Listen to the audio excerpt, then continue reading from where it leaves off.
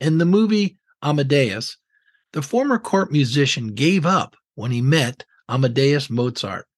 He thought he was only mediocre compared to Mozart, and he could not live with that thought. He wanted to be exceptional. He wanted to make a difference to affect people's lives with his music. Then along came Mozart, and the court musician was devastated. He realized he was not even in the same league as Mozart. This drove him to insanity. Eventually, he ended up in an insane asylum. Just because you're not the best does not mean you have to be mediocre. Being the best is not our goal, but rather doing our best is the issue. Only one person can ever be the best at anything, but many of us can be great and make a difference.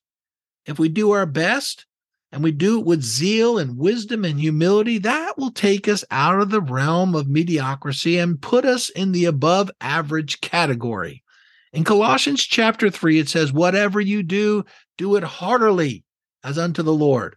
That's telling us to live a life with passion. And why not? We are serving God. As Christians, we need to live life with the 3 P's: passion, purpose, and power. We can never join the cult of the casual. We have way too much to do. We are involved in something that affects the eternal destiny of people. Let's reject lukewarmness as a dreadful sin. We don't want to ever be the patron saint of mediocrity. Have a great day.